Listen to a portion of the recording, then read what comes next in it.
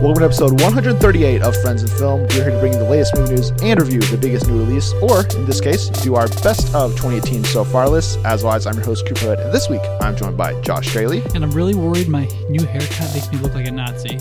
And does it? Somebody to judge that haircut is Colton Liechty. I'm going to say no. No? Okay. No. Whew. You look like a true blown American Thank you. hero. God bless. Thank goodness. We don't need any affiliation with Nazis on this podcast. No, we do not. So, let's kick things off by talking about what we've watched recently. Colton, what have you been checking out?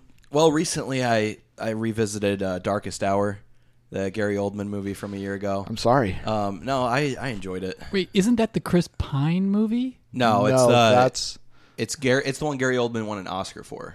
Oh. For Winston Churchill. Oh. Yeah. You enjoyed it? Yeah, I the second time I fell asleep the first time watching it. The second time I watched it in spurts. Mm-hmm. So I think that might have helped, but I thought it was a well-written movie, well acted. Could have been more I guess entertaining, but I mean, revisiting it, I found some appreciation for it. Okay. But I mean, would I watch it again? Probably not. Okay. So, just had to get through it the one time. I wanted to actually say I could watch the whole thing because Yeah, it's like saying you can watch Gone with the Wind without nodding off or checking your phone or, pretending that every piece of it is just magnificent. Mm-hmm.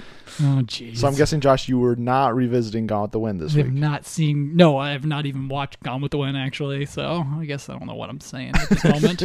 But this week, I took a look for the first time at Brothers Bloom, Rian Johnson's sophomore film, and it's a massive mashup of genres in, so many ways.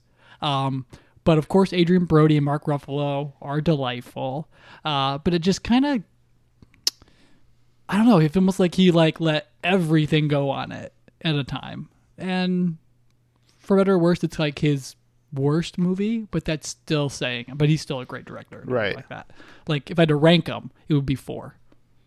Yeah, I'd probably agree with that. Yeah, I'd have to. I watched Brick and Brothers Bloom in the same day or the same 2 days. Mm-hmm. And they don't blur together for me. I'm just I remember feeling very similar about both of them. Those were good movies. Yeah, they're fun. And that was it. They're fun, but Brick moves into the pantheon of unique, and Brothers Bloom is just another con movie. True. This week I checked out You Were Never Really Here. Oh, the Joaquin Phoenix, Lynn Ramsey movie from this year, and a lot of people are praising this as one of the best movies of the year. Will it make my list? No, it will not. But I thought Joaquin Phoenix was excellent in the movie. It's a mix-up of there's there's a lot of Taxi Driver elements to it, where he's this guy looking for work and then becomes a hired gun, and then there's this subplot about a little girl that he's trying to save who's been taken into this sex trafficking circle, and it's just very brutal role for Phoenix, but also a very emotionally taxing one as well, because he really has to. There's a lot of conflict that he has to go through, but also a lot of physical violence he has to go into, but then also the turmoil of some of the losses he encounters as the story progresses. It moves pretty quickly. I thought Lynn Ramsey does a really phenomenal job as a director. And yeah, definitely go check it out. It's currently on Redbox and just DVD in general and stuff. Does it make you feel any better about Joaquin Phoenix's Joker? It doesn't. It didn't change my opinion anyway, because it's just Joaquin Phoenix is still a phenomenal actor. Okay. Did it conjure up any? Oh, this is how he can tap into this element for the Joker. Yeah. Not really. Okay. He's just a bearded guy, beating, killing people. So it is a great beard. It is. So, anyways, let's get into the meat of this episode, which will be our best of 2018 so far lists. We are going to structure this by going 10 through 7, and then 6 through 4 individually, and then do our top 3 individually. So we'll start off with Colton, and then go to Josh, and then me. And as we did last time, we're going to be doing pauses. So if a movie is ranked higher, we can save that discussion later. So when we can kind of all join together. So Colton, what is your number 10? Okay, so this movie has potential to move up on a repeat viewing here, and I expect it to. But for now, I got it at number 10. It's Sorry to Bother You. Oh, okay. Yeah. I just Any missed my pauses? list. Yep, No. not on my list. So it's the story of a telemarketer trying to move up in the big leagues and make a name for himself, basically. So from from now on, when I hear the word ambitious, I'm going to think about this movie. Mm-hmm. So, first-time director Boots Riley, he completely throws everything he has at the table. You either run with it or you don't. I ran with it. Yeah. I'm happy to say, because ultimately what it comes down to is the performance of Lakeith Stanfield, who's really been moving up the ranks on my list here with Get Out, Atlanta. I loved him in that. He kind of brings that natural deadpan sense of humor he has with him in this movie as well. I think that the social and racial commentary works as well in this. So well, in fact, that it breaks new ground and that it does it in a way that audiences haven't seen before. And a lot of that goes with can you run with it or can you not type deal too. So I recommend it for that alone, if anything, just to see like a unique take on this social and racial commentary. So yeah, if you want something unique and edgy, check out Sorry to Bother You. Yeah, for It's sure. number 10. I have it on my number 11, I guess. So like honorable mention. Honorable mention. Yeah, like Gotcha. it's so reductive when with like race and ambition and capitalism, I guess, is like a corporate thing, and as well as like labor movement, that you just can kind of see it clearly right up until like the very end when you're just like, well, what does that have to do with it? But okay, we'll go for it anyway. So yeah, nice. Yeah, I mean, if you read my review on friendsfrom.wordpress.com, you guys know I don't feel as strongly as you guys do about it, but I mean, it's definitely ambitious, that's for sure. So if that's what you're looking for, go check it out. All right, Your number 9. Yeah, my number 9, I've got Incredibles 2 here. Okay. Pause. Okay. We'll pause. So Colin, you're number 8. Number 8 is going to be another pause here. Black Panther. Yeah, pause. All right, and then number 7. Yep, I'm number going 7. with Black Klansman. Josh is on your list. I haven't seen it yet. It is also my number 7. Really? So Do we good just work. wanna- Let's do we talk just about it wanna right wait? now. Okay. Let's talk about it right now. Okay, so for me, the movie proves to be a lot of things. It's funny and it's hard hitting. Spike Lee's able to find the perfect balance between the two. It's kind of preachy, but not in an overbearing sense to where you're sitting there thinking like I'm being preached at right now. It's timely in that it uses real world circumstances, like literally, to drive the point home, and it has you leaving the theater a little flustered and shaken. Very. Really? John David Washington, Denzel's son, which I found out after I had seen the movie. And like you had mentioned, they sound like It is identical. it is identical. It's crazy. It's so weird. He's terrific in this movie, and I think his name should be considered for come award season. Adam Driver is terrific as well. He proves, like I think you had mentioned, that he's like one of the best young actors working today. Think he's like the in a greatest of our generation. Yeah, so Wow. He proves to, I don't know, hold up to that standard, but like he's definitely like, you can make an argument with you when you see his performance in this movie. The scene setups in the movie are tense and hilarious at the same time, most of the time. Yes. And it's a really important movie with a lot to say, and it's definitely one of the year's best. And this is another one that could possibly move up on the list. My only downfall with it would be that it kind of feels a little like, not necessarily plotting, but kind of like slower paced at times.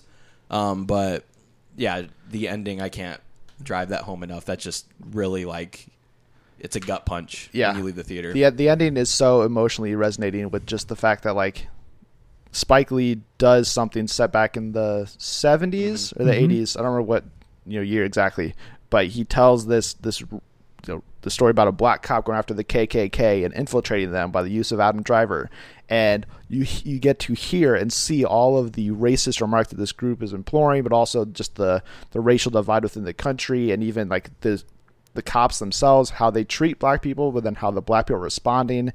I think the slow parts probably come like around the second More of a act. romance Elements of the movie. I mean, Liz Harrier is in it, and she's really, She's or great, not Liz but- Harrier, Laura Harrier. Yeah. And she's great in it, but her character isn't as fleshed out as I think you'd really want it to be, to have her own arc really hit well. But that being said, her chemistry with John David Washington is exceptional, and I mean, I think the only thing that also keeps it kind of a little bit lower on my list at 7, because I agree with you, that's one of the best years of, or one of the best films of the year, is just the rewatchability of it, because that ending is such, like, it just makes me sick to my stomach, just like even kind of thinking about it, the way like Spike Lee pulls this off, that I don't feel the need to like rewatch it again after seeing it like 2 weeks ago, because I just like I don't want to feel like so terrible like as a human being that this stuff has happened, but it's also still happening, but then also the state of America and like everything else, like it is so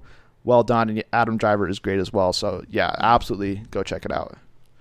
Josh, are you kicking yourself for not seeing this yet? Yeah, I feel awful. I mean, like, and then you keep talking about that ending. I've seen tweets where people have described like reactions in the theaters as they left. Some people said like they've been crying and things. So, oh man, it is. Feel like I'm terrible. It is one of the year's best endings for sure. Maybe even the best if one. not the best. Yeah. So then that's Colin's 10 through 7. So Josh, you're number 10. I don't even want to say it now. I just feel so like surface. I've got Ready Player One. Pause. Okay. So at number 9, I have Solo: A Star Wars Story. Colin on your list? No, okay. Me neither. Good. All right. Yeah. This is like just squeaking in here, I guess, at number 9. I could have left it off, maybe if I'd seen Black Klansman. But obviously it went through some rough patches, kicking out Phil Lord and Chris Miller as director. It lost a really unique character and actor with Michael Williams getting, scheduled out of the production, and a more bland character with I don't even remember the guy's name anymore, but Dryden Voss, played by the British dude, Paul Bettany. Thank you. But anyway, it's a fun, lighthearted Star Wars movie that's low stakes, and you get to kind of just see Alden Ehrenreich and my man Donald Glover kind of being a dynamic duel for a really good half of the movie. And though many sections of it fall flat and kind of are a little cringeworthy in some regards, it's still fun. And you just can't say enough about Bradford Young's cinematography in it. It's really unique. It's the first time someone's done something truly different in Star Wars. I mean, I thought Steve Yedlin did something different in Last Jedi, but this is just next level stuff. And I think it's ultimately going to be remembered for having Bradford Young on it. And I think that's just one part of it that makes it exceptional. So then you're number 8. It's Infinity War. Oh, yeah. Pause. Pause. Absolutely. All right. So then you're number 7. Cargo from Netflix.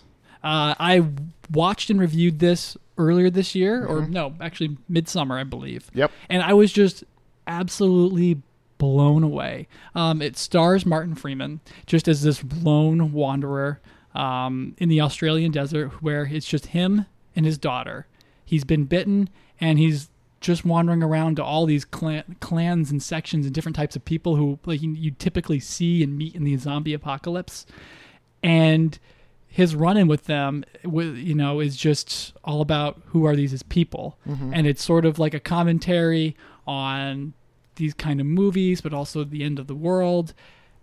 And you kind of get to see how shallow everyone is in terms of the film, but then also like in other movies and shows that depict this, like The Walking Dead. You can't really look at that movie the same way again, or that show again, that series. You're just kind of like, what is everyone doing? How do you lose humanity this fast? And it's just, it's incredibly sweet. It's based off of a short film. And just when you think you can't drag out a 90-minute premise, they do. It's a little bit sketchy in some parts where you're like, all right, you're just taking too long here. But then it finally gets there, and you're like, that was worth the trip. All right, Colin, can you run through your 10 through 7 again? Just so I forgot to keep record of it before. Yeah. Sure. Sorry to bother you. Okay. Incredibles 2, Black Panther, and Black Klansman. Perfect. All right. Just needed to make note of those. So we already paused on my number 10, which is Incredibles 2. Okay. And so then my number 9, I believe, will also be a pause. A Quiet Place. Yes. Okay. And then my number 8 is Upgrade. Nice. On anybody's list? Just an honorable mention for me. All right. I thought Upgrade has some of the best action of the year, even like going toe to toe with the big blockbusters in this movie does on like a $5 to $10 million budget probably. Logan Marshall Green, I thought did such a good job, and really I thought it was funny because he always gets he's the B version of Tom Hardy because they look similar. And I find it hilarious that he does this out of body experience thing the same year Hardy Yeah. is doing Venom, and like he is doing the exact same thing in that movie, but Logan Marshall Green beat him to the punch in this regard, and I think set the bar very high in terms of pulling that off, because he's doing all of those fight scenes himself, but then he's having like the shocked expression of, oh my gosh, oh what's happening, all while delivering like these lethal punches and kicks and stabbing people and shooting people, and like The camera work. the is camera like work big is time so in that. good. Like there's the great shot from the trailer of him like rising up, but then even like there's a great shootout between Logan Marshall Green and like the main henchman guy, where like the camera's like spinning around them. They're just like the evil dude just like spinning and laughing, and it's just like everything is so well done. I think the plot could have been handled a little better, but this movie is on my list just because of the action alone, and I really want to see more from the director Leigh Whannell. Like I hope he gets some bigger level action movie in the near future, because I really just think if you check this movie out, you're not going to be disappointed by the action, especially the story maybe, but the action I think delivers time and time again. Yeah, you can't say enough about cinematography either. I mean, those hues and colors that get thrown in there, it's a little John Wicky, but at the same Yeah. time, it really builds out this world that they live in, and it's excellent. Yeah, I personally loved the story though. I thought the ending is like one of the top 5, I True. think, for the year. It's a little cliche. That I thought it wasn't though. I don't know. I think it worked not as well as maybe I would have liked, but this is one that it comes out on. I just for some reason didn't see it coming. I guess so. yeah. that Okay. might have been why. Yeah, I mean, it comes out on digital, or it comes out on I think that's Blu-ray 31st. like next week or Yeah. the week you guys are hearing this. So I'm very excited to see this. So might be this see it again. Tuesday coming up. It may be, because I know it's already out on digital, so it depends on if they have a 1 week digital run or if it's 2 weeks. I don't know what they're doing at Blumhouse, but very job well done for them. And we already talked about number 7, Black Klansman. So Colton, we're going back to you Okay. for your number 6. My number 6 is Deadpool 2.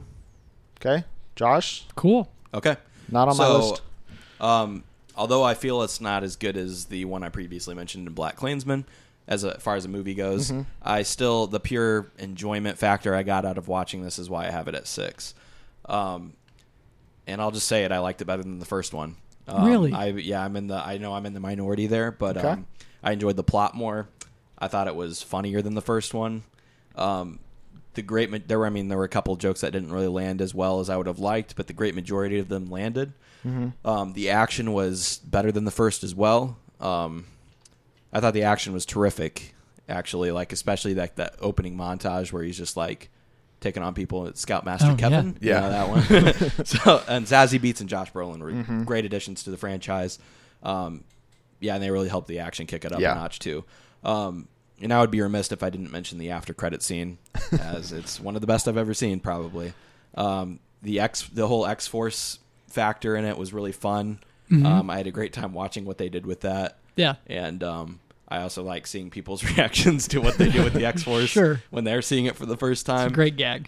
So yeah, I mean, if you enjoyed the first, you probably have already seen this, but if you haven't, definitely check it out. So. Why do you think it's funnier than the The first? jokes just landed better with me. The first one, after rewatching it before this one came out, I feel like it almost felt, a lot of the jokes felt like kind of forced to me, especially with Bakarin's character. Right. She just had that like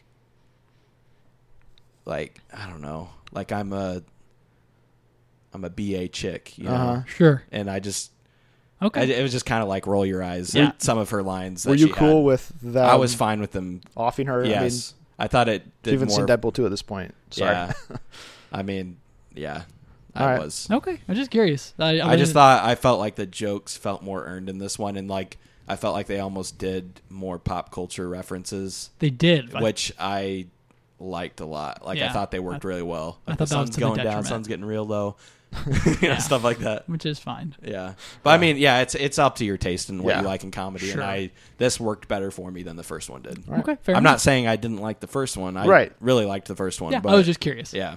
Yeah, I think for me watching it again, Zazie Beetz is definitely the best part of that movie. Just 'cause, like, even just the joke of, "What's your superpower?" I'm lucky. Well, that's not cinematic. It absolutely is, Yeah. because like her action stuff is just is so the well whole done. the whole X-Force scene from the parachuting down to the the truck Yeah, scene, that's like probably the best one of sequence the movie. Yeah. it's they should have gone all in on what I came to the conclusion of real quick was just that they should have went more physical comedy than just jokes that may not land as well 10 years from now, or 15 years from now. Maybe That's fair. But yeah. I'm in the here and now though. I hear you, and that's what movies are, I guess. Yeah. So then your number 5. My number 5 is Won't You Be My Neighbor? Ooh, okay. Haven't seen it yet. No, Okay. I haven't seen it yet. So this is probably the best documentary I've ever seen. Wow. Okay. It highlights the life of Mr. Rogers in a way that pays tribute to him without actually just being like, oh, look how great of a guy he is. It doesn't like feel like it's forcing that on you. It just literally chronicles his journey through life, and you come to love and respect him just for that, just for being the person he is. I think it's a very important movie as well because it shows how important it is to treat everyone with dignity and respect, including like young kids, which is what Mr. Rogers did. He tackled very mature material, which they touch on in his show, and he didn't like talk down to them at all. He he did a lesson on like assassinations, like when JFK got assassinated. He like did a segment with the kids where he was like, what is with his puppets, he's like, I've been hearing adults talk about assassination, what is that? And then like he explained it, like he didn't pull his punches at all. He's like, it's when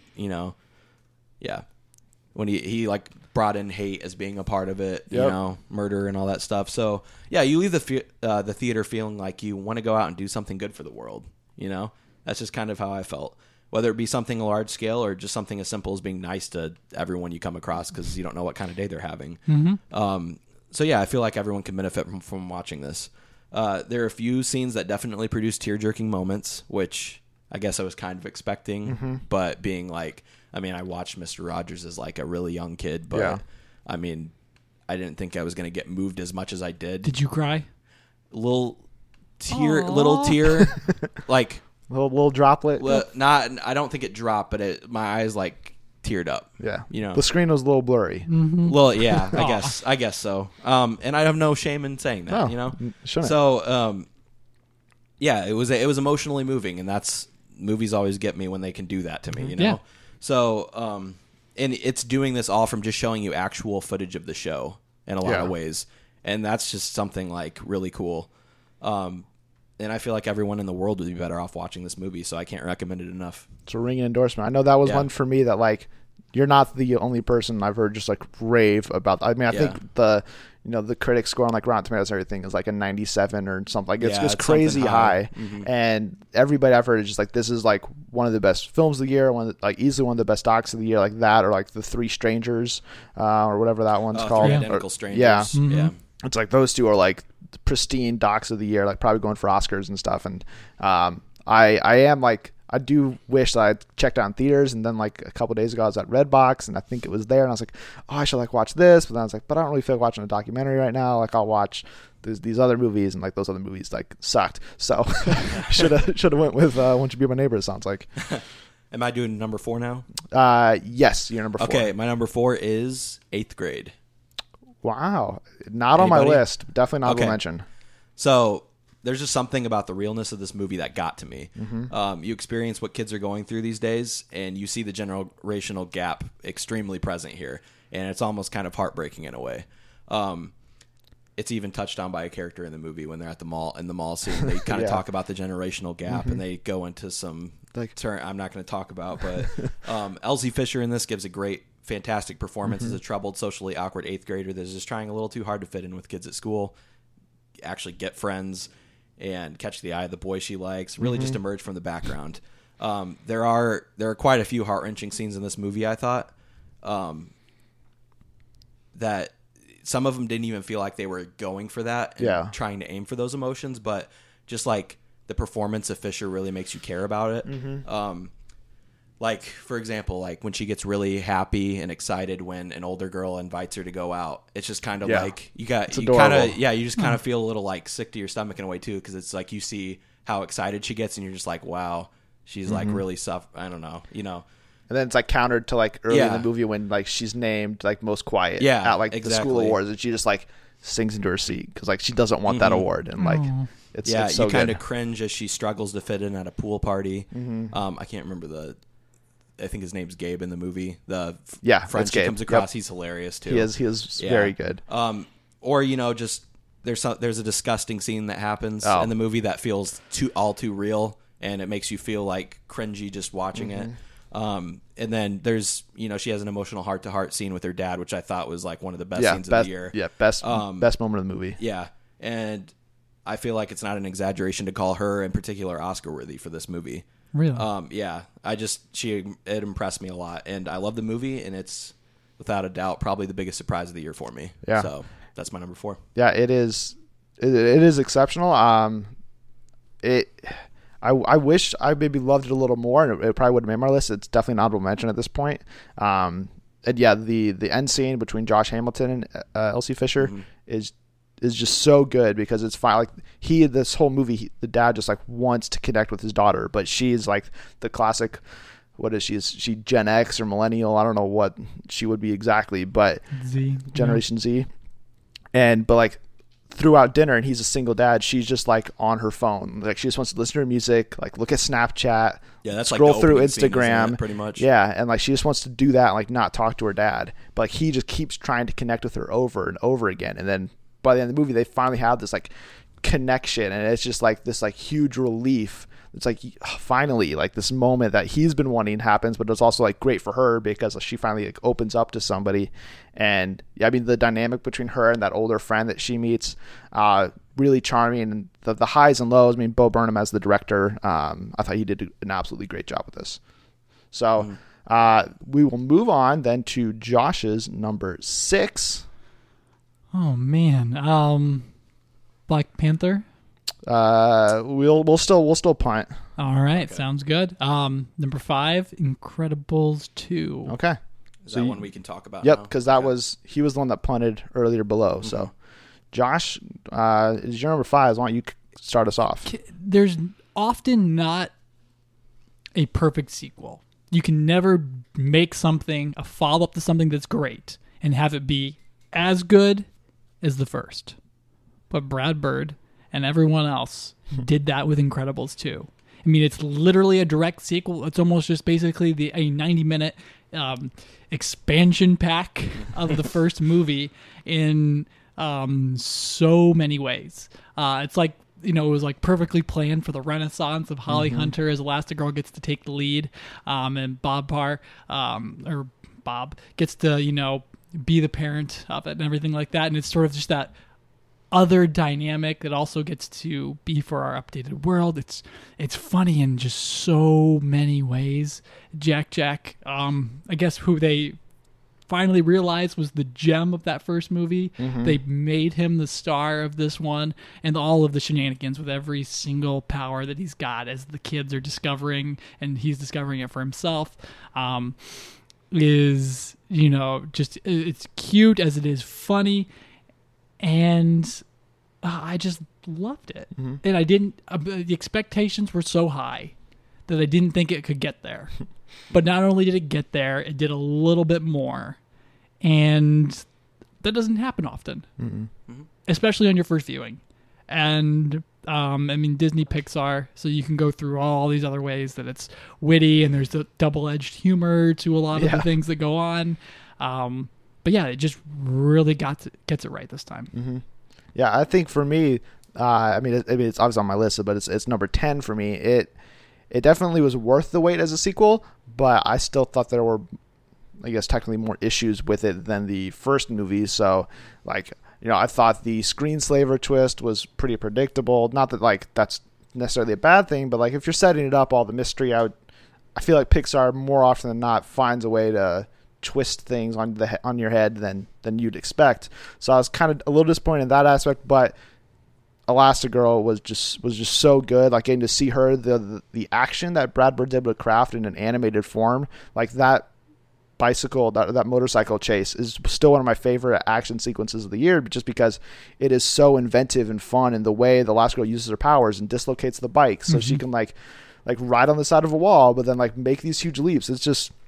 It is so well done. And you already mentioned Jack, but I just want to echo like the the joy that comes whenever Jack on screen when he's showing like his 24 different powers or however many it is. It is just some of the best stuff in the movie. And I think the only thing I probably would have liked more is just a little bit more from the other two kids. You know, I think that would have gave me a little bit more satisfaction, but it's still, you know, one of the best movies of the year so far. So.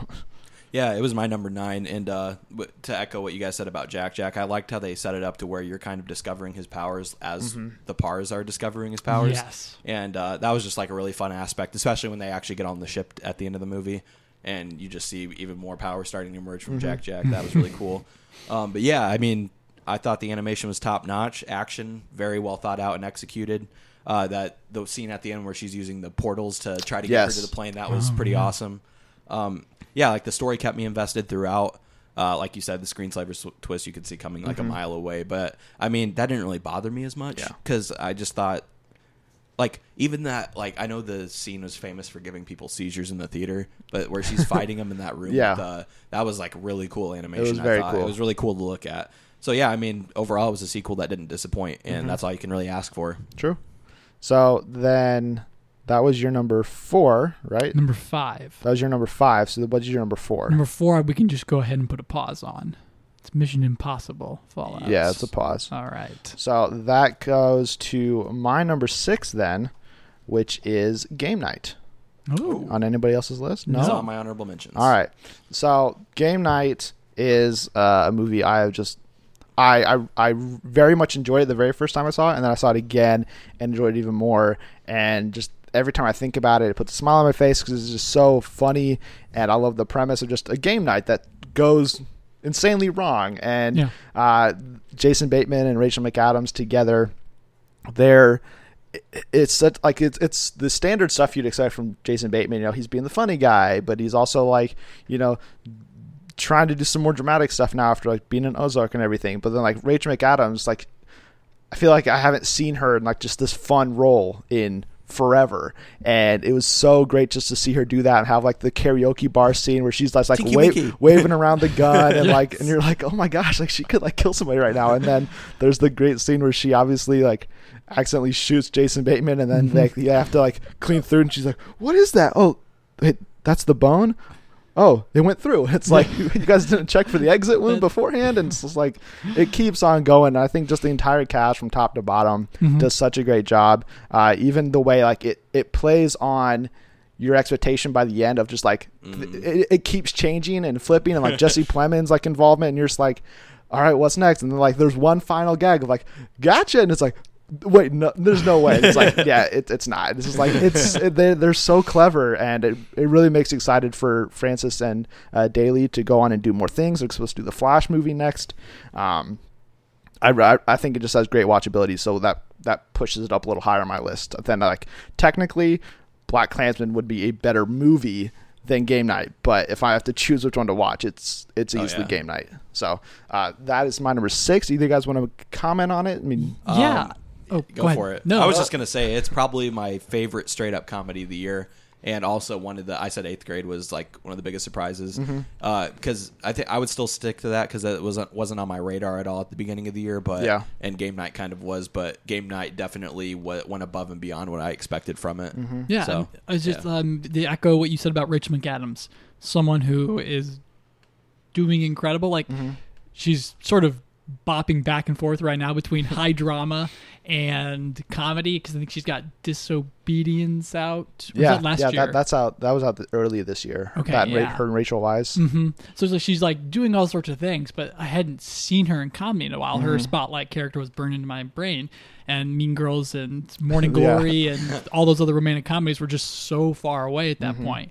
Even Doctor Strange for a little bit, and then like you said, the karaoke bar scene where it just kicks to her grooving around the room while they have literal hostages is iconic. Well, not as iconic though as the "oh no, he died," you know, which is probably the best. I think people say it's like the best delivered movie line, and I have to agree. Yeah, but I wish that wasn't in the trailer, because that would have been so good. Yeah. Like keep the joke about like, you can't be a mom with that body. She's like, oh, thanks. And like keep that section in the trailer, but then just don't show him like dying, because it would have been such a good moment to not have seen before. Yeah, for sure.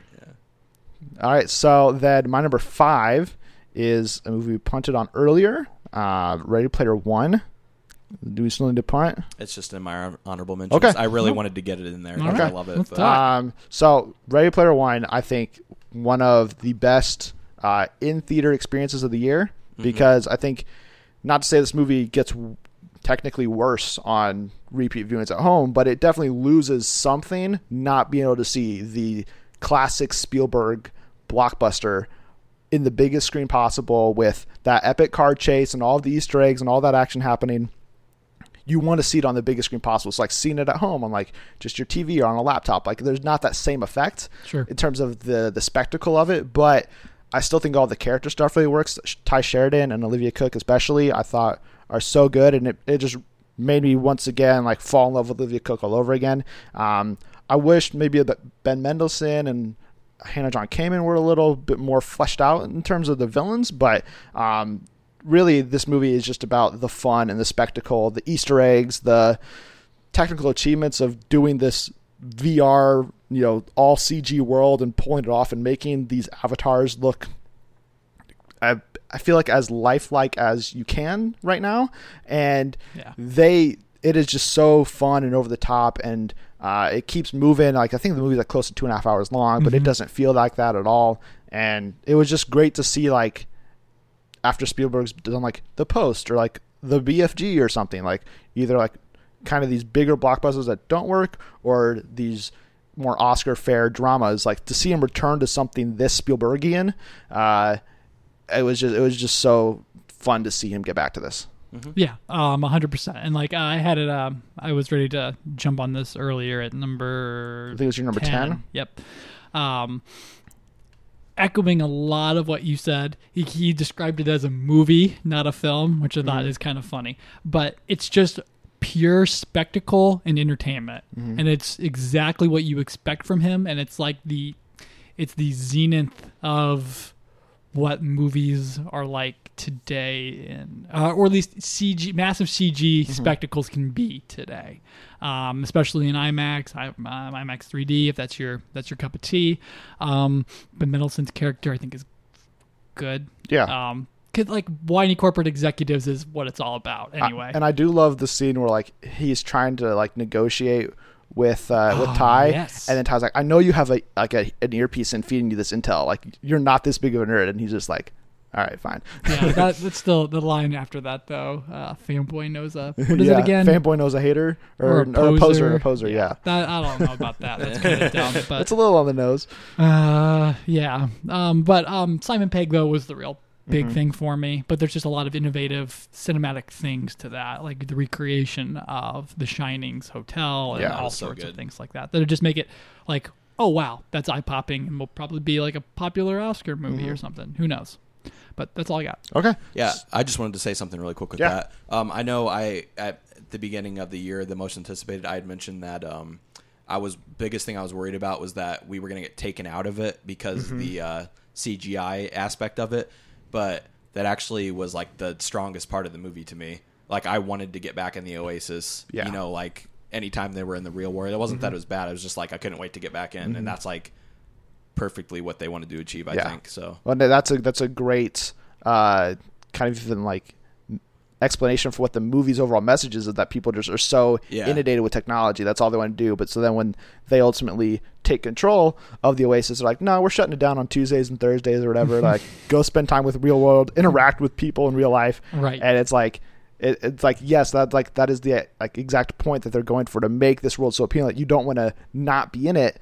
But like but then like the message is how that's not good for you and society. Yeah, it kind of arrives like I thought it was lukewarm when it got to that conclusion, which is something I said in the review or when we talked about it initially. Like I thought it should have brought the hammer down, like pulled the plug entirely, and said that it's manipulation. But you got to leave it open for the sequel, Of course. So then my number 4 is a movie that we punted on earlier, but we can finally now talk about it. It's Black Panther. I mean, it's not the best Marvel movie of the year, but it is probably the most important Marvel movie of the year, just in terms of the representation it allows, the all black cast, or mainly all black cast, that it puts on the screen, and that it just lets you fall in love with all of these different characters and these actors, whether it's Letitia Wright or Winston Duke or Danai Gurira or Lupita Nyong'o, like whoever it is. It's just like you may have seen them before, but now you love them even more now, especially like in Letitia Wright's case or Winston Duke's.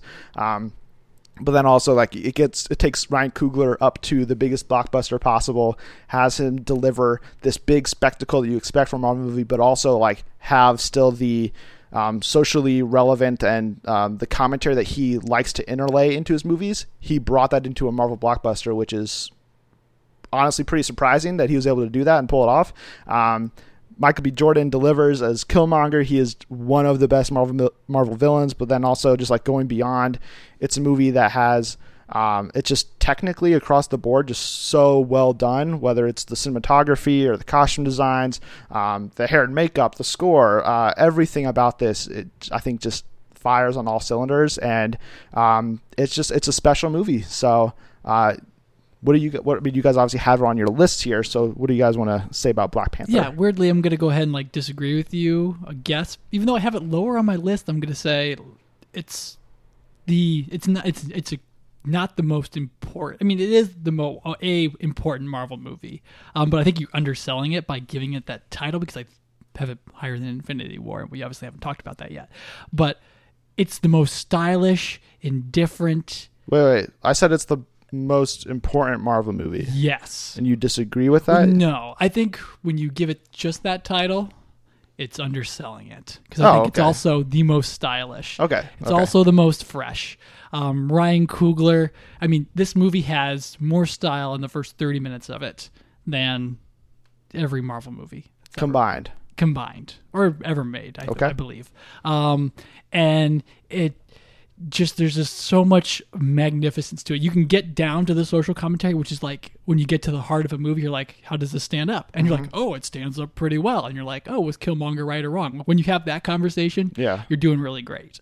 And yeah, you can just go on and on about Michael B. Jordan's performance, and then everyone's performance around it, like Letitia Wright, who I couldn't have even told you her name. She existed on the planet before this movie. And then you're like, oh, let's put her in literally every movie, Marvel or, ensemble, or, give her own standalone comedy or buddy comedy or anything like that, I think she was actually supposed to be in Ready Player One too. Was she really? But like it was on like a small part, and like she got left on the cutting room floor. Oh, that would have been fantastic, because you could totally imagine her like. Oh yeah, just like an Avatar or like somebody like. If she was a part of their clan, that would have been excellent. Because I can just imagine her character, and then the cutaway scenes of like something going wrong in the virtual world, and then like having those like kind of like gut reactions and things like that. But yeah, costume design wise, like you talked about it, every part of the Afrofuturism world that Coogler and the company cooked up is just like. That's amazing, like the Zen tables and all the gadgets, and then the humor. I mean, like when Donald Glover is over there just hanging out writing lines for your characters in some cases. Donald and Steven, I'm sorry. You got something special on your hand. But yeah. It's my number 8. I just wanted to touch on Killmonger a little bit more because, like you said, he's one of the Marvel's best villains. And he does that because you as an audience struggle to disagree with what he's going for with his ideals. And that's something like that's pretty special in a villain. You see the hardships that his character goes through, and like really, it's due to the good guys' past actions. So-called good guys. So you understand what he's suffering and driving to achieve his goals of liberation. So yeah, I think it's one of Marvel's most thought-provoking movies they've ever done. And yeah, just. Killmonger as a villain, just you can't say enough about him. They set you up so well with Sterling K. Brown as his dad. You're just like, oh no, don't do it. Oh, they did it. They killed him. He's gone. And then you're like, I would be mad too. Go do whatever you need to go do. Avenge Sterling K. Brown, please. Just touching off that real quick. I think the reason that Killmonger works so well is that, like you said, you understand what he wants, but it's what he's going to do to get those goals achieved. That is where you ultimately disagree with him. Right. But then when as he interacts with T'Challa, by the end of the movie, T'Challa learns that, yeah, he's actually right, and we should be helping the world. We shouldn't just be like hiding and keeping all these resources to ourselves. So we're going to open up these help centers, and sure, you're going to go run these. And like, it's such a unique thing that, I mean, especially in a Marvel movie, but that the villain is ultimately right in the goals he wants, and that he actually like changes the mind of the hero by the end of it. So that's a great point. That is my number 4. So then we're going to get into our top 3s. Again, we're doing these individually. So Colton, your number 3 is? My number 3 is Annihilation. That is also my number 3. Do we have to pause, Josh? I mean, we can pause, I guess. Okay. Because it technically is 2 spots higher. Oh, okay. Oh, spoiler alert.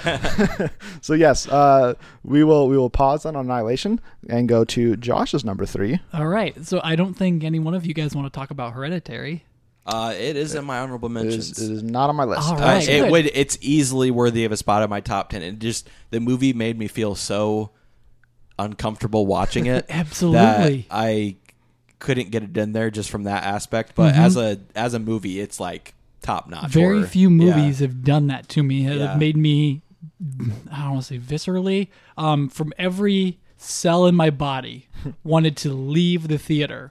Because I think I told this story a while ago, but I sat down at this movie hearing great things about it, but I'd forgotten I'd seen the trailer. And when I'd seen the trailer, months back, I said, there's no way I'm seeing that movie. That's crazy scary. And then as the movie began, I began to have a panic attack in the theater saying, I don't want to be here. I don't want to be here. I turned to who I was with and was like, maybe we should leave. And they're like, no, I paid for it. Just because you have Movie Pass, we're not walking out. So I sat there and I got to witness something extremely special from Ari Aster. And then it's immensely special from Toni Collette, who I would give, I haven't seen all of them. I think she should be a front runner for an Oscar. I really, really do. Because, it's, the satanic aspects of the movie are on the peripherals, and they actually don't show up until the last 45 minutes or so in earnest. But what's in that and around that is just a family that hates each other, who believes one another hate each other. And oh my gosh, that is so scary. Like, and just that sound makes you jump in the movie. Yeah, it's like, absolutely. no, stop it. It's used to foreshadow her arrival because Millie Shapiro's character, it has a very visceral, disturbing, uncomfortable, you'll want to close your eyes kind of death. Sure. And when you hear that sound after it happens, it's just, oh no, she's coming back. It's, but it's about regrets, hauntings that are, about mistakes you make that keep you up at night. And it all culminates in Toni Collette's performance around this dinner table where everything is so uncomfortable that, you have kind of felt that one way or another with your family where someone's, made a fuss or a yell and you're just like, what is going on? And I connected with that, but I was also scared, out of my mind about it. And it's like the first great horror movie that I'm just able to like rave about in so many ways. And they don't even go with the jump scares either. They're like, they'll literally like linger on a shot and you'll think you see something in the corner and you'll just be sitting there like watching it during the whole scene. And then sometimes it doesn't move, sometimes it does. And you're just like, oh. Aster just has these like slow pans where they're like, it's right here. It hasn't moved. There's nothing really different here. And sometimes they'll cut and there'll be different things. And you'll be like, is that real or is that not real? Because there's these, back and forth with. Okay, I'm going on. Yeah, well, it does that too in the long shots. Like, there's a lot of shots in the movie where you just like see a really long shot and you just see someone off in the distance, and you're just like uneasy about it. Yeah, there's a full review on the website, friendsofilm.wordpress.com. Take a look at it there. But it's immaculate. All right. Yeah. So we're paused on my 3 as well. So Colton, we'll go back to you. Your number 2. We may or may not get a pause here, as in we'll get a pause. Avengers Infinity War is my number 2. Yeah, we'll pause just briefly. Okay. Keep the conversation to the end. So then, Josh, your number 2. Yeah, so I would like to open the floor to A Quiet Place. Okay. Is that all right? Absolutely. John Krasinski, my man, lumberjack Jim Halpert, makes his on-screen debut, as well as his directorial debut, and it is not only surprising how good this movie was. I mean, I had my eyes on it when the year, we turned the calendar year, but I did not think it was going to be something this. I want to say art house because that's not correct, but there was a commitment to script and being unique that I appreciated as soon as the movie began. As we see a completely deserted town and the quietness and just the attention to detail as everyone takes their steps and they walk. And then from there it expands. It's, I guess it's a horror movie too. When I really think about it, maybe suspense thriller / creature feature. It's however you want to slice it up. It's hard to wind it together, or separate it out. But as it expands the scope, it becomes a family drama in a lot of ways that's really special, and the silence kind of becomes an indicator of how sometimes things can go unsaid or untalked about. And, we just move from there to performances from Emily Blunt and John Krasinski themselves as a heartwarming couple who are not giving up. They're just saying, we'll go on and we'll do it any way we have to. I forgot her name, Millicent Simmons, who plays the daughter Reagan, who's actually deaf, and the performance she gives, where you can see all on her face and all of her actions, which gives the comparisons to the movie. It's such a special meaning. And I mean, even though the aliens basically look like a cheap version of Venom, they were done by ILM, and I kind of appreciate it. But it's just really cool at the end to see John Krasinski not being dragged down by his Jim Halpert role, or not being pigeonholed to his Jim Halpert role. I was gonna say he is being held down and ferociously yes, that's true. That's how it ends for him. And then you get to see him kind of and then that moment. His final moment between Simmons and him, really just kind of gave it its second number place. I still think probably one of my favorite scenes in the movie is the waterfall sequence, just when Krasinski just screams and Noah Jupe just looks at him like, what are you doing? Like, shut up. And he's like, no, it's okay. Like, there's other noise around here, so they're not gonna be able to hear us. And then this kid who for the last 400 and some odd days has had to be completely silent, he now gets to scream and just belt out a noise just because now he can. And it's those moments of release.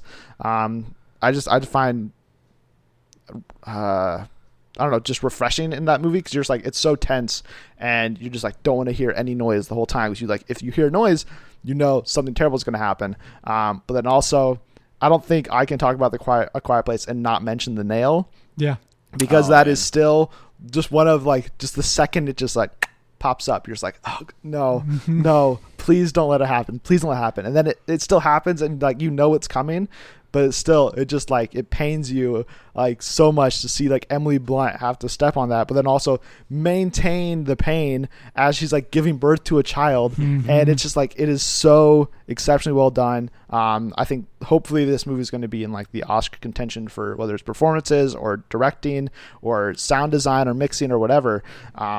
I still think this is one of the technically best made movies of the year so far. So, Colin, not on your list, is that correct? It is not. Okay. I would consider it an honorable mention. Okay. Though. So then, come around to my number 2, which I believe is your number 1, Mission Impossible Fallout. Yeah, pause. Well, so maybe we're transitioning to you, so let's talk about it. Okay. Do you want to go for it? You go for it. It's your number 1, man. Mission Impossible Fallout. Franchise is now 6 films in, with a 55-year-old leading the way and doing his own stunts, and it proves to be the best of the series somehow. You know? One of the greatest action movies of all time. Who saw that one coming, right? I didn't see it coming. Yeah, so it's filled to the brim with set pieces, action set pieces, and they never lets up. Fallout, it's just an adrenaline-fueled thrill ride that demands to be seen on the biggest screen possible. So there's so much to praise about it. I feel like I've kind of praised it a lot just on the review episode a few weeks back, but it just feels like one of those rare movies that comes along that you already feel like it's destined to be a classic. Yep. Like in the action movie department, in particular in this one. So it's a case study on how any type of action scene should and needs to be filmed Yeah. to achieve like the best possible scene that you can get. I'll be comparing this one to every action movie I see years out now. I can, I think this instantly joined the ranks of like a Mad Max Fury Road, where it's like, exactly. Instantly, it's like, well, is it as good as Mad Max Fury Road? Is it as good as Mission Impossible Fallout? Like those will be the comps now for years to come. Whatever like solo-ish, franchise-ish, like blockbuster action movie is like. Those are like these are like the top tier ones that you now have to compete with and try to hits, and if you can find a way to surpass them. Yeah, see, that's why it's my number one, basically. That's all I got to say about it. But just the aspect of, like, this is what I'm going to be comparing, like, movies to in the future. Mm-hmm. It's got to be number one for me. That's all you got to say? You ready to close down? I mean, I've talked about it plenty. Sure. Yeah, I mean, we did do like a 40-minute review on it. That's really. all right. I don't want to repeat myself. Yeah. On what I've said in the past, you would be remiss if you didn't mention, though, that as a sixth movie of a franchise, it not only blows everything that came before it out of the water, but it also takes everything that came before it and packages it into itself and brings you closure, gives you a little bit of emotional resonance, but still keeps the focus on these clear, long, colorful, bright action moments that are strung together beautifully in the narrative, where it doesn't feel like you're just being picked up and dropped down and saying, all right, we got to do something else cool. Here's an explosion. It's no. Here's everything, and then here's the explosion. But yeah, and then, Michelle Monaghan getting to come back was a delight. It was a delight. And then, obviously Rebecca Ferguson. Yeah, you got to mention the Ferg, Colton. Come on. Yeah, I mean, if we're going to mention the cast, the Ferg. Just phenomenal, Yeah, absolutely. I mean, I did mention Tom Cruise. You can't lose with them. The man himself, performing his own stunts. So yeah, it's just this is just from a movie. This is the most impressive movie I've seen all year. And I hated Mission Impossible before you watch them. Before I watched them, and I think a lot of people are in that same boat, honestly. Yeah, because there's a lot of people that I know that just Mission Impossible. Yeah, what's that? Stupid. Just an action movie? No, so much more. Like, Colin, I don't really want to repeat myself because we did do a very long spoiler discussion on it like 4 weeks ago now. So you guys can go check out that episode if you want to hear more of our thoughts on Mission Impossible Fallout. But just to recap it quickly, it is just so freaking impressive what McQuarrie and Cruise did, like as you guys both mentioned, to take a sixth film in a franchise, tie it all together, improve upon everything that came before it, and still manage to come out as one of the best, if not the best, action movie of the last decade, arguably all time. Even you could go. It is exceptionally done. The cast from top to bottom, the twists, the turns, the villain, played by Sean Harris, everything just is clicking. And the movie's 2.5 hours long, but it feels like an hour and a half. Oh yeah, because you're just like you're so invested, and you're just like, I wish it could have gone on forever. The hook scene is already iconic. I mean, there's so much about this movie that's just like, I just want to keep rewatching it over and over and over again. I'm sure once I buy it on the Blu-ray, whenever that comes out, I will be probably doing that. Also, I do got to say, there's actually a lot of good scores this year, I feel like. Yes, this is my favorite one. This was a very good score. Absolutely. So we will move to Josh's number one, which is Annihilation. Yeah, absolutely. Which I think you guys already put this down would be there. this would be another one for scores. This is like top for me. Arguably, it's the most iconic sound of the year. Oh yeah. The weird hum, which Drake obviously used for his album Did he? promo. Yeah, he definitely did. At least it sounds extremely like it, so maybe he did some remixing on it or whatever. I hope he did. Otherwise, he could probably get like sued or something. I don't know. Do you sue Drake who's putting out? I don't know. If you're Annihilation, you're like, hey, Drake, you stole our music. I would. Well, Paramount they sold their rights to Netflix and did take. That's only international, so yeah, they did take a loss. So well, anyway. But Alex Garland did not with this movie. Exactly. And the fact that this movie has been made, I guess, is just amazing because it's so dreamlike, and it feels like it's taking place on another plane in a lot of ways. Once you step in, Natalie Portman as Lena steps into the shimmer, and it just takes you through all of these different themes about change and mutation and who you are as a person. And when you get to the end of it, there's still a massive pile of yarn that Garland just says, unspool it, go for it. You tell me what it means in a lot of ways. And it's the perfect, it's everything you need in a science fiction film. Visually impressive. I mean, especially on the budget that he was doing it with.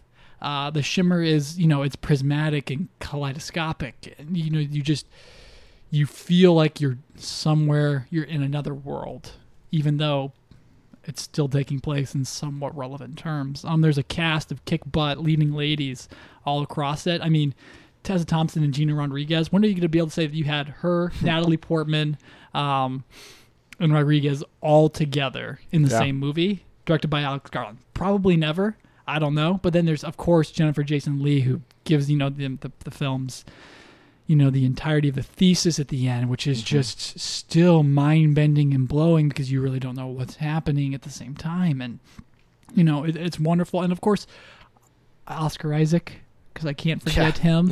Him and Natalie Portman's relationship, I think, is still something that's very special and sweet and kind of grounds everything, too, if you're still not sure what he's getting at. And, I mean, the bear and just the every image that they bring to you is immaculate. Yeah, I don't think I'll ever forget Gina Rodriguez's bear scene. Just like the brutality of it. The brutality of that, but also the lead up of that, where she's like, where she's tied the other three up, like she's yelling at them, like, "What's happening? My skin's moving. Like, I don't understand what's going on here." And then you start like, "I don't understand what's going on either. Like, someone please help me out." And then it's like, "Sorry, Gina Rodriguez just died." And it's just like from there on, well, even before that, but it's just like a crazy mind bending ride from like start to finish. Yeah, and then like it's still burned in my brain every time I see it. Though is just the expansion of that man's skeleton across the wall of the pool, and how those different color tissues and things like that. And it's just, it still gives me shivers. And or a shimmer. Yes, shimmers. I liked that a little too much, but I mean, talking about classics, I think this is a captivating sci-fi achievement. I think it could be hailed as a classic. I mean, I don't think enough people have seen it at this point, but they need to. It has very big ideas. It just carries a sense of dread and intensity throughout every scene of the movie. And it's just, parts of it are extremely unsettling. The moving in the stomach. Oh, yeah. That's messed up. The bear scene that you had mentioned, unsettling. I just think it's something else, man. It's definitely probably the most unique film going experience I've had this year. More than Sorry to Bother You.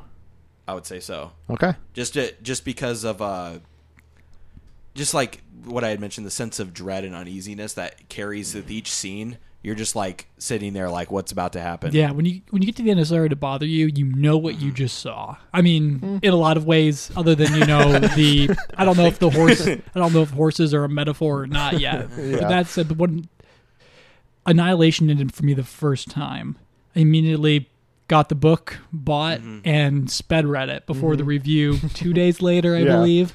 And how does it hold up with the movie? The movie takes a different narrative. Instead of bringing you to the shimmer, it starts you in the shimmer, and there are a lot of different things that get posited out. But the end result is there are no easy answers because we still don't understand how the world works. And you mentioned the sound too. Just the sound design in this movie is just like, even just the sound coming out of the creatures is just so unsettling. Yeah, that's just a word I'm going to keep saying about this movie, but it's just it rings true for sure. So then my number one, and we planned it this way, so no matter what you guys did, Avengers Infinity War will be the last one we talk about today. Not really, but it is my number one. It really shouldn't be a surprise to anybody. I mean, to be fair, Mission Impossible Fallout is very, very close. Like, it is neck and neck, but Infinity War I've seen already so many times. It's like it can't not be my favorite movie of the year because it's easily the one I've seen the most this year. I think it's just endlessly rewatchable, even though there's been the complaint of, well, does it really stand on its own? Can you really watch this and not have seen any of the other movies before? I still think it does enough to show you and tell you, here's what the Infinity Stones are. Here's who Thanos is. Here are the relationships that have gone on between these other characters, why these other characters aren't interacting with each other. It explains enough of the world where you can still get on board. I know that for a fact because a couple of my sisters have seen like no other Marvel movies, and they saw this movie and loved it. And they're like, yeah, I understood everything. I was like, yes, that's exactly what I wanted to hear. Yeah. So there's just so many moments as a longtime MCU fan that just bring me immense joy, whether it's Cap and Black Panther running together or Thor arriving in Wakanda in the most triumphant and cool way possible, or Bucky picking up Rocket and spinning him around and them shooting and like him wanting the arm and then him wanting the gun, and it's just there's so many of those cool action moments, but there's also like the sadness and the weight of everything that comes with like Thanos like throwing Gamora off the cliff and like that really emotional scene, or Peter Parker's death at the end. It's just like that stuff. Like, even though I know that it's probably not, it's not lasting. I mean, there's a sequel to Spider-Man coming on the way, and he's going to be in Avengers 4 probably in some capacity, even if it's just a very small role when he's resurrected. That scene still works because for those characters in the moment, they don't know that. And I think Tom Holland's performance just knocks it home so far, where you're just like, how can you not feel for that kid? He's just like, no, Stark, I don't want to go. And it's just like, man, like, I don't want you to go either, Peter. Like, I think please stay around. Robert Downey Jr. in that scene is even more like, just like his reaction to it. Yeah. And then I saw something on Twitter like a week ago where it's like, it's a screenshot of right after like Peter died. And it's like, do you guys ever notice that like after Peter dies, he stares at his hand thinking he's going to leave, he's going to be dusted too. Like he wants to. And then he doesn't. And then the sadness that comes over him that's because like he realizes that his worst fears come true, where everybody else has died and he's still around.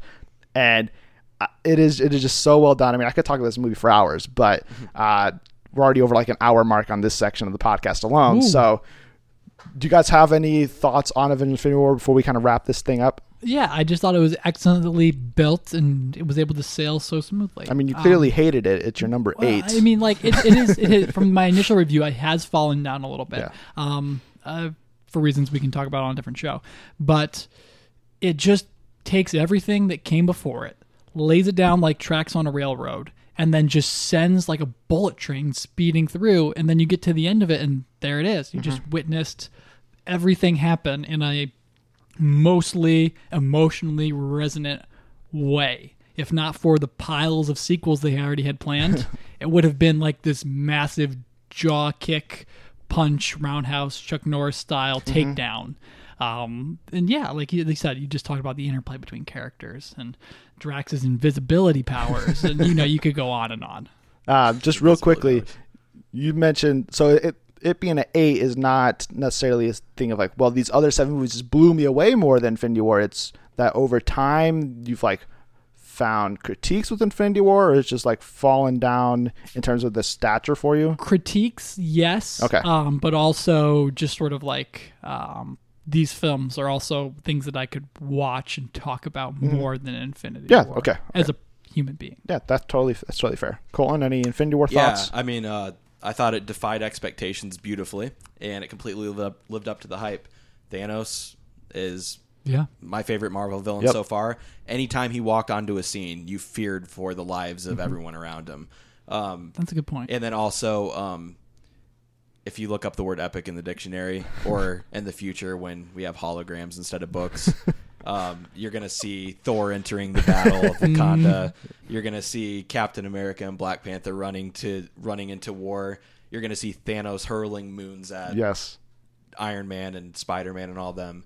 It's just not to mention epic. Stormbreaker flying across the Bifrost. Bring me Thanos. Literally, like, although I wouldn't call it my favorite Marvel movie, because it's hard to say that at this point, but like it's definitely top 3. And I think it's their most impressive movie they've done so far. Just how much they were able to cram into it. All right, well, let's quickly try to compile a consensus list if we can. Oh boy. This will be 1 hour later. Somewhat difficult, but based on all of our rankings combined, I think Annihilation should be our number 1. It is the only movie that we all 3 have in our top 3. It's Josh's number 1. Yes. Me and Colin have it at 3. Yes, I'm very happy with this. So Annihilation's going to be number 1. I think 2 should then be Mission Impossible Fallout. It's Yes. Colton's number 1. It's my 2. It just missed My Josh's top top 3. Yeah. And then this is where it gets dicey. You got to go Infinity War. But Josh's has an 8. Black Panther, I think, is more. It's closer together with 4, 6, and 8.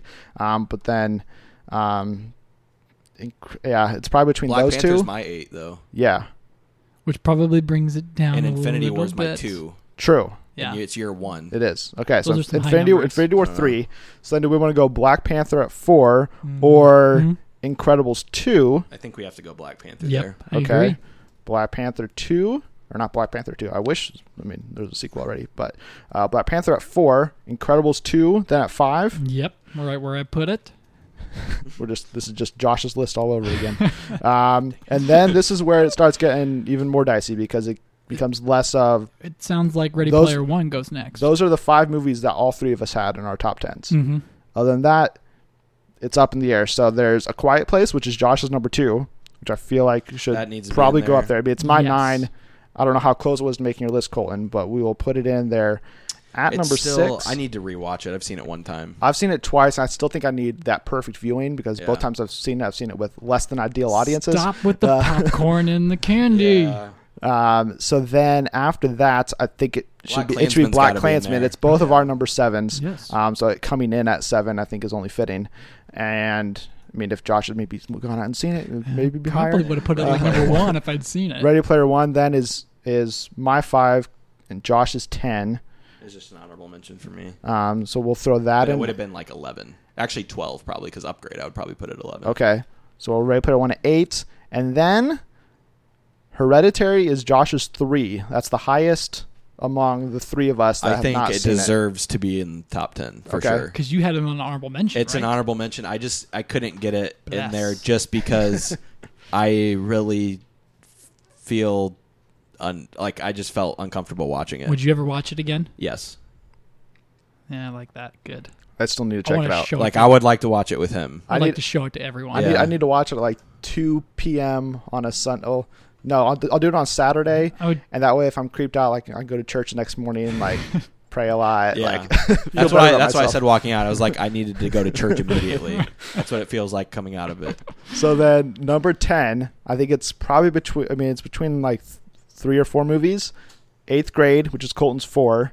Won't You Be My Neighbor? And I've seen 8th Grade. You have not. I have not. If Neither. you liked Lady Bird, you'll like it. Neither. Check it out. Lovely. Neither Yeah. me or Josh have seen Won't You Be My Neighbor. So that's all on Colton. Deadpool 2, all 3 of us have seen. That's Colton's 6. And then Game Night is my 6. And all 3 of us have seen that as well. Do we have Ready Player One in there? Ready Player One is in there at 8. That's So this right. is the final spot. We want to go 8th Grade. I feel like it's Colton's 4. It's very high up for him. I feel like I'll see And it and then it is- try to tell you guys that. You'll be you'll retroactively. Yeah, All right. I'll come in and be like, you guys, this is why all of your opinions about 8th grade did not go deep enough and far enough. Okay, Now so listen. then the Friends of Film consensus top 10 movies of 2018 so far is at number 10, 8th Grade, number 9, Hereditary, number 8, Ready Player One, number 7, Black Klansman, number 6, A Quiet Place, number 5, Incredibles 2, 4, Black Panther, and number 3 is Infinity War, number 2, Mission Impossible Fallout, and number 1, the best movie of the year, Annihilation. Yes. Or at least according to Josh. So, Thank you. we will Bless up. take bless him if you've been watching Hard Knocks. We will take a very quick break and come back here and run through the news for you guys.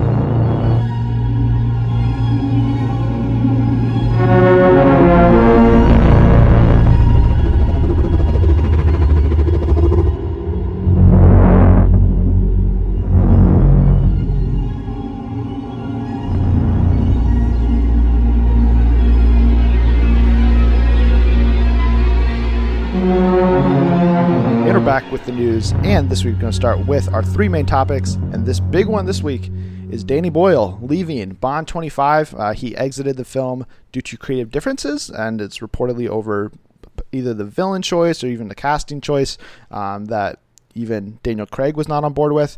So now the question has obviously become, who should replace Danny Boyle? There's been names thrown out there like John-Mark Vallée, Christopher McQuarrie, Edgar Wright, Dave McKenzie, Jan Demange have all been kind of in the mix early on as possible contenders to take over. But whoever it is could still be a little bit away before they make this movie, because Variety reported that because of Boyle's exit and his new script that he worked on with John Hodge, they are going to have to write an entirely new script, and that the 2019 November release date that is currently set is not likely to be hit.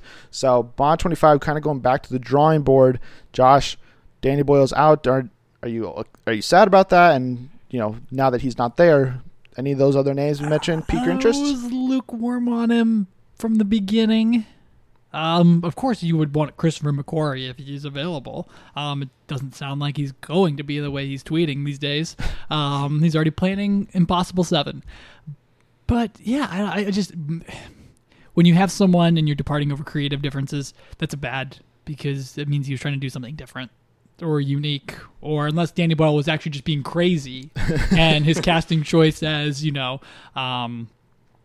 don't know, Meryl Streep or Judi Dench, who I think would both be awesome picks, but the studio's MGM is, they are what they are. And they're like, no. And so we're here. But McQuarrie would be great if he's available. All right, Colin? Yeah, he would be my top choice too, just based on Mission Impossible Fallout, See, But, I mean, I don't think this doesn't sound good to me. Like, anytime creative differences come up, it worries me a little bit. Yeah. I not to say that I thought, Danny Boyle, perfect choice for Bond 25. Yeah. But it was like, hey, that is definitely a different take. And for it being Daniel Craig's last film, I'd like to see him do something new and a little bit different, and at least something good to go out on a high note. And I thought Danny Boyle could at least deliver that. I'm glad to hear that they would possibly delay the film instead of trying to rush to hit a November release date, because just take your time with it. If this is Daniel Craig's last movie, I don't want another Spectre. Like, I need another Skyfall. I need something on that caliber to send him off on instead of another down note. So whoever that may be, Christopher McQuarrie would do a great job with it, but I'd rather see him do Mission Impossible 7 or anything else than go to another spy franchise. Yeah. He would definitely do something cool with Bond, but Edgar Wright would be a fun, interesting choice, but I think he'd probably run into the same problems Danny Boyle ran into. Yeah, I'd rather have him go off and do his own thing. Yeah. Too. But of the ones mentioned, I still think David Mackenzie's the one that I'm still like, yeah, he'd be my choice. What did he do? Hell or High Water. Okay, yeah. And so, I don't think Chris Pine's going to come on board, but that'd be cool if he did. But I think Dave Mackenzie could do something at least different and interesting with Bond that can at least get me a little more excited. Yeah, or you could pivot to Alex Garland, who is also English. True. And that's like the double whammy. So that is the case. So then there was also a report this week from That Hashtag Show that said that Zendaya reportedly has an offer to play the lead role of Ariel in Disney's live-action Little Mermaid. This is not yet confirmed, and there's been a couple of different outlets who are saying like, nope, this isn't true, fake news, whatever you want to call it. But the Hashtag Show is standing by it. If this is the case, if Disney's offering her the role, Colin, do you think she would be a good pick to play? Yeah, she'd be fine. I always pictured her with red hair, though. But yeah, so MJ traditionally has red hair. Zendaya plays MJ. Yeah, we'll see about that. I feel like that's more of a little. Yeah, I think that's just more of a nod than anything. Mm-hmm. Wait, we'll have to talk about this because I don't know exactly what you mean. But I think this is the perfect choice. It's her clouded Disney. I just mean like from the original Disney. Oh yeah. Yeah, I just like picture them casting someone with red hair. Sure, but then you Disney can't doing the live action, correct? Yes. Yeah. So. But then you get to cast The Rock as your dad, and it's King Neptune. Awesome. Oh my gosh! Yeah, wow, it would be epic. Okay, I'm on board. I'm 1,000% here for this. Yes, me too. That sounds like a great pitch to me. Melissa McCarthy as Ursula. Is that too mean? That's not the worst thing I've heard. I could see that. Maybe not. She probably wouldn't work with Disney, or maybe Disney wouldn't work with her. They wouldn't work with her. But either way, I think Zendaya would be a very good choice for this role. Yes, she's not naturally redhead, but she can obviously dye her hair, wear a wig, whatever the case may be. They don't even have to go that route either. Yeah, that's true. They're obviously, if this were to be the case, they're obviously changing the skin color. So why can't you change the hair color of Ariel? Like, there's just, yes, it is somewhat like ingrained in your memory of this is what Ariel looks like, but that can change with a live action setting. And she's got the singing chops, so she can actually pull this off. as both an actor and a singer, which I think is needed. And I mean, she's already kind of associated with Disney through the Spider-Man franchise, even though that's technically with Sony, but it's also kind of with Marvel Studios and Disney. She grew up with the and Disney she was a Channel Disney shows. Channel star. So Yeah. I know I've heard some people say, well, maybe that's why she wouldn't do it, because she's trying to maybe get away from the Disney star, look and persona. But it's also what would likely be one of the premiere films whenever this movie comes out. So if it can be a blockbuster that size, she can get that star power. I don't know why she necessarily wouldn't take that role. So I think she'd be a good choice. And then THR also reported this week that Guardians of the Galaxy Volume 3 is being put on hold. This means that the sequel, which was originally scheduled to begin filming early 2019, will not be doing so, and kind of going back to the drawing board. THR described this as a regrouping for Marvel and Disney. After they've decided not to bring Gunn back as the director, they're going to start a new director search and everything. So I think this is the best news possible if you're not bringing Gunn back, because again, like the Bond 25 scenario, I don't want them rushing Guardians 3 just to get it out by May 2020. Just like take a step back, figure out the direction you need to go on, figure out how you're going to maybe keep James involved, whether it's from as a just with his script or as an executive producer, and he can like be on set but like not actually direct the movie, like Right. whatever it has to be. I think whatever you have to do to even just take a step back and like let people breathe a little bit on the situation before it's like, oh, it's only been 6 months since James Gunn's fired and now this new director's hired, they're now filming, and they just, I think, possibly have more of an uproar of like, no, this is not my Guardians of the Galaxy. Like I think that's probably the best move, and it allows for other movies to then possibly supplant Guardians in the production schedule, whether it's a Black Widow or Doctor Strange 2 or something. Like they can come in and get a prime 2020 release date out of it. So I think this is a good thing, actually. Yeah, I don't see how you could go wrong taking your time and getting things right, especially after this completely botched situation that they're in. And like I said, I'm confident Gunn is going to be saying, "Oh yeah, he's a good director. I would like him, direct my script or whatever the case is." So yeah, hopefully it's back on the slate soon and not just cast off, because they've already got sunk costs into the whole franchise anyway. So I'm mostly concerned with the cast's happiness. In this whole scenario, that's like the biggest concern for me, because I don't want to see someone else come in and play Drax, for example. Right. Yeah. Maybe it's like for to let Dave Bautista cool off, a little bit. Yeah. I think whatever that happens with Guardians, they need to just let kind of people's heads cool a little bit, and then whenever this new director is named, whoever it may be, have James Gunn like give like a statement of endorsement to this person, be like, listen, I wish I was directing this movie, but I also am very comfortable with my story being told by this person. Yeah. I endorse them, I back them, and then have the cast come out and do the same thing after James Gunn like calls Dave Bautista like 6 times a day and says, Dave, listen, it's okay. we'll, you guys can work this out. It'll be good. Just give this guy, let this guy or girl like just take it easy on him. Don't be like mean on set just because I'm not there. They should let Michelle McLaren come over to do it. That way she can get clout for Cowboy Ninja Viking. Cowboy Ninja Viking's that's not filming this summer as originally stated, so that's possible. But then again, this movie, who knows when it will film now. So this is definitely a movie that was going to be a priority for Marvel, and now it's kind of maybe on the back burner a little bit, whether it comes out in 3 years from now, 4 years from now, 5 years from now, heck, 6 or 7 years from now, and they just really let Guardians cool and maybe have them pop up in other movies instead until they get a true third movie. Whatever happens, the Guardians will be back. So let's quickly go on to Take It or Skip It then. We got 3 trailers this week, one for Outlaw King, one for Hold the Dark, and the second for Suspiria. Josh, which one is getting your ticket this week? Hold the Dark is getting my ticket this week, even though you can't technically buy a ticket for it. You're just going to make sure your subscription on Netflix doesn't run out that month. Yes, and I'm going to pre-add it to my queue, or my list, whatever they're calling it these days. Jeffrey Wright and James Badge Dale are kind of like crushing it. I haven't seen Jeffrey Wright in a leading dramatic performance, even though he's deserved one his entire career, especially after 2 seasons of Westworld and 2 films or 3 films of The Hunger Games, I think is what he's been doing, and then all sorts of comedies, and him getting the crap kicked out of him in game night. But I love the lore that this kind of movie's kind of setting up, and the dark move, because it kind of feels like it's crafting a new scary campfire story. Yeah. And that's why it's getting my ticket. Yeah. Even though Ben is back, and the 30 seconds it had almost got me. Yeah, I'm not including it just because it was so short in our Take or Skip It section. It's literally it's like a snippet of one scene from the movie. So it's like, I mean, how indicative of like what that movie is. I don't know if I can really trust it, but that 40 seconds does look very good. Yeah, it's like maybe they just did that for that exact reason. Yeah. Who knows? I'll give my quote unquote ticket to Outlaw King. Okay. I already was praising David Mackenzie earlier in that episode about Bond 25, and him and Pine's last collaboration, Hell or High Water, was one of my favorite movies of 2017. So them coming back together for this retelling of the Robert the Bruce story, which made me rewatch Braveheart, which made me once again be like, wow, Braveheart's exceptional.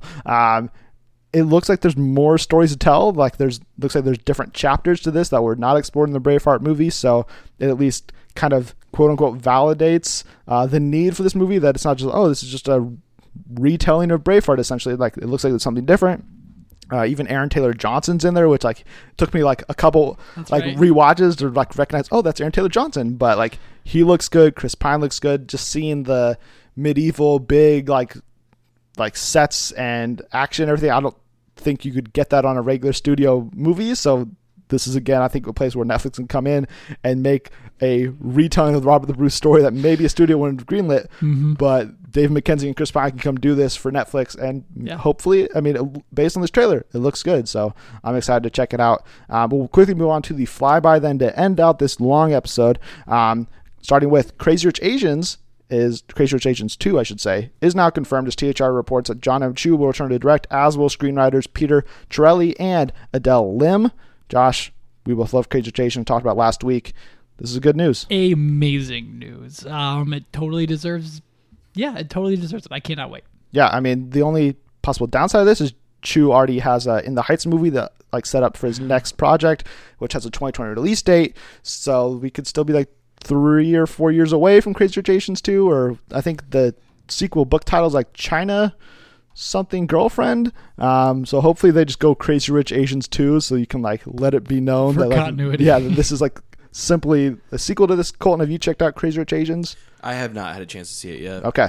So then let's move on then to Top Gun 2, which Deadline revealed a whole bunch of new cast members, including Thomasin McKenzie, Charles Parnell, Jay Ellis, Bashir Salahuddin, Danny Ramirez, Monica Barbero, John Hamm, Ed Harris, and Louis Pullman. Josh, which one of these additions excites you the most? You're an idiot if you don't say John Hamm. Yeah. Well, he shouldn't be within 10 miles of this movie, at least structurally and budget-wise, but there he is. Yeah, as one of the last additions. Yeah, so I don't know what his role is. He seems like the key rival, I think. I don't know. We'll see. I see him. I just like picture him in like a nice white suit, just like a very like stern commander of the army. Ooh, yeah, well, that could very well be. But yeah, I mean, John Hamm, within 10 feet of your movie makes it magic, I think, because he's just so he's very handsome. Anyway, but yeah, this is great. Yeah, Colton, Yeah, also John Hamm. Yeah, John Hamm for sure. He's able to pull off comedic roles, dramatic roles, all of the above. Whatever you need him to do. Ed Harris is also good at this, I think, too. So the perfect 4-quadrant actor. Yeah, who had no qualms going on 30 Rock and having hook hands, which I just love. Yeah, it's also John Hamm for me, but Ed Harris close second. This cast is shaping up pretty nicely. I wish I knew more about the rest of that first 6, because they're, to me, relatively unknowns, but they've all have like pretty big name projects on their slate currently, so maybe by the time Top Gun 2 rolls around next May, we'll know these people a little bit better. One person we do know a lot of is Dominic Monaghan, which Deadline revealed is joining Star Wars 9, reteaming with J.J. Abrams. Josh, over or under 5 minutes of screen time for Monaghan? Over. Okay. And it'll be some of the most joy-filled moments that Star Wars has. He'll get to go, Yahoo! And all sorts of like these moments where you're like, that is me in Star Wars. Okay. Because Mary is kind of the average guy, the average Joe. Him and Sam are the real stars of Lord of the Rings, and they just really carry a lot of emotional weight to them, and he's perfect to do that in Star Wars. Colin, are you going over or under 5? Yeah, I'm going over. You can't bring him in and give him less than 5 minutes of screen time. You both agree that he's not the Simon Pegg of Star Wars 9? No. No. Simon Pegg was just like, there was no announcement for him. He was just, oh, I'm here to go put this costume on. La la la la la. That's it. Even then, did he still? No, I was a little under. But I mean, it was. I feel like On it was. Car Plot, I don't think he's on screen for more than 5 minutes. No, I mean it'd be under that. But like, I guess it's still a memorable role. Yeah. I mean, that's not to say that he's whatever role he's not under 5 minutes will not be memorable. It's just like, to me, this is a signal. Oh, he's a Knights of the Ren member or something. Like I don't think he has a major role like that. I feel like he'd be like another Resistance pilot guy, or something. for sure, but yeah, I mean, you're adding Dominic Monaghan, and he's talented. So yeah, good for you, JJ. Good for you, Star Wars 9. Yeah. And then the last movie that added some talent this week, but also lost some talent, was Little Women, as Variety reported that Emma Watson is joining Greta Gerwig's remake of Little Women, taking the role originally intended for Emma Stone. Stone has apparently opted out of this movie due to her schedule, and so Emma Watson is stepping in. Josh, is this a good switch? Yeah, I mean, like, if the Emmas are practically interchangeable. I mean, at least Watson and Stone. I mean, but the rest of them, Roberts, Thompson, Chamberlain, Lahana, you can just, they're all great. This is good news. So you don't lose that. This movie doesn't lose anything. And just it lost one and gained another great actress. Yeah. Colin, any thoughts on Little Women? I mean, I'm on board with the casting. So. Okay. I'm glad to see this just because. Is this a remake? Yeah, it's a remake. Okay. I mean, it's a remake of the adaptation of the book that had like Kristen Dunst, right? Yeah. Keira Knightley, I believe, too. Yeah. Not sure about that one, but okay. yes, there are notable people in the former I'm not sure adaptation. if I'll see it, but right. The casting's good. Yeah, you know? the casting is phenomenal so far. Everybody they've got on board. So, and I'm glad to see Emma Watson take this role. Not to say that I wish Emma Stone necessarily wasn't on board, but we do see a lot of Emma Stone in these kind of quote unquote prestigious, Oscar fair type movies that Little Women looks like it's aiming to be possibly. And Emma Watson, meanwhile, is doing like Beauty and the Beast and then like trash movies like The Circle. So to see her get into something like, hopefully it's going to be amazing with Greta Gerwig, I really like that as a move for Emma Watson's career. My apologies to Winona Ryder for referring to her as Keira Knightley. Yeah, just a little bit different there. So that's all we have for this episode. Again, it's a long one just because we had to talk about the best 10 movies of the year in each of our opinions. Hope you guys enjoyed it. We'll be back later this week with another list doing our most anticipated movies of the fall. So you guys can stay on the lookout for that one. Colton will once again be joining us. And if you enjoyed this episode, though, please subscribe, share, retweet, and more. Plus, our iTunes and give us a 5-star review. And then be sure to tell us your thoughts on everything covered by True Friends on Film. You can follow me personally on Twitter at Movie Cooper and Coops_Hoops. And you can yell at me, Josh, at just Joshua Ryan. Colton? And you can sing to me at Believe in Blue 88. And thanks again for tuning in to the Friends Film Podcast. Josh? La la la la, Colton. Colton, final words? That's beautiful. Thank you. And on that note, thanks again for tuning in. We'll be back next week for our future episodes.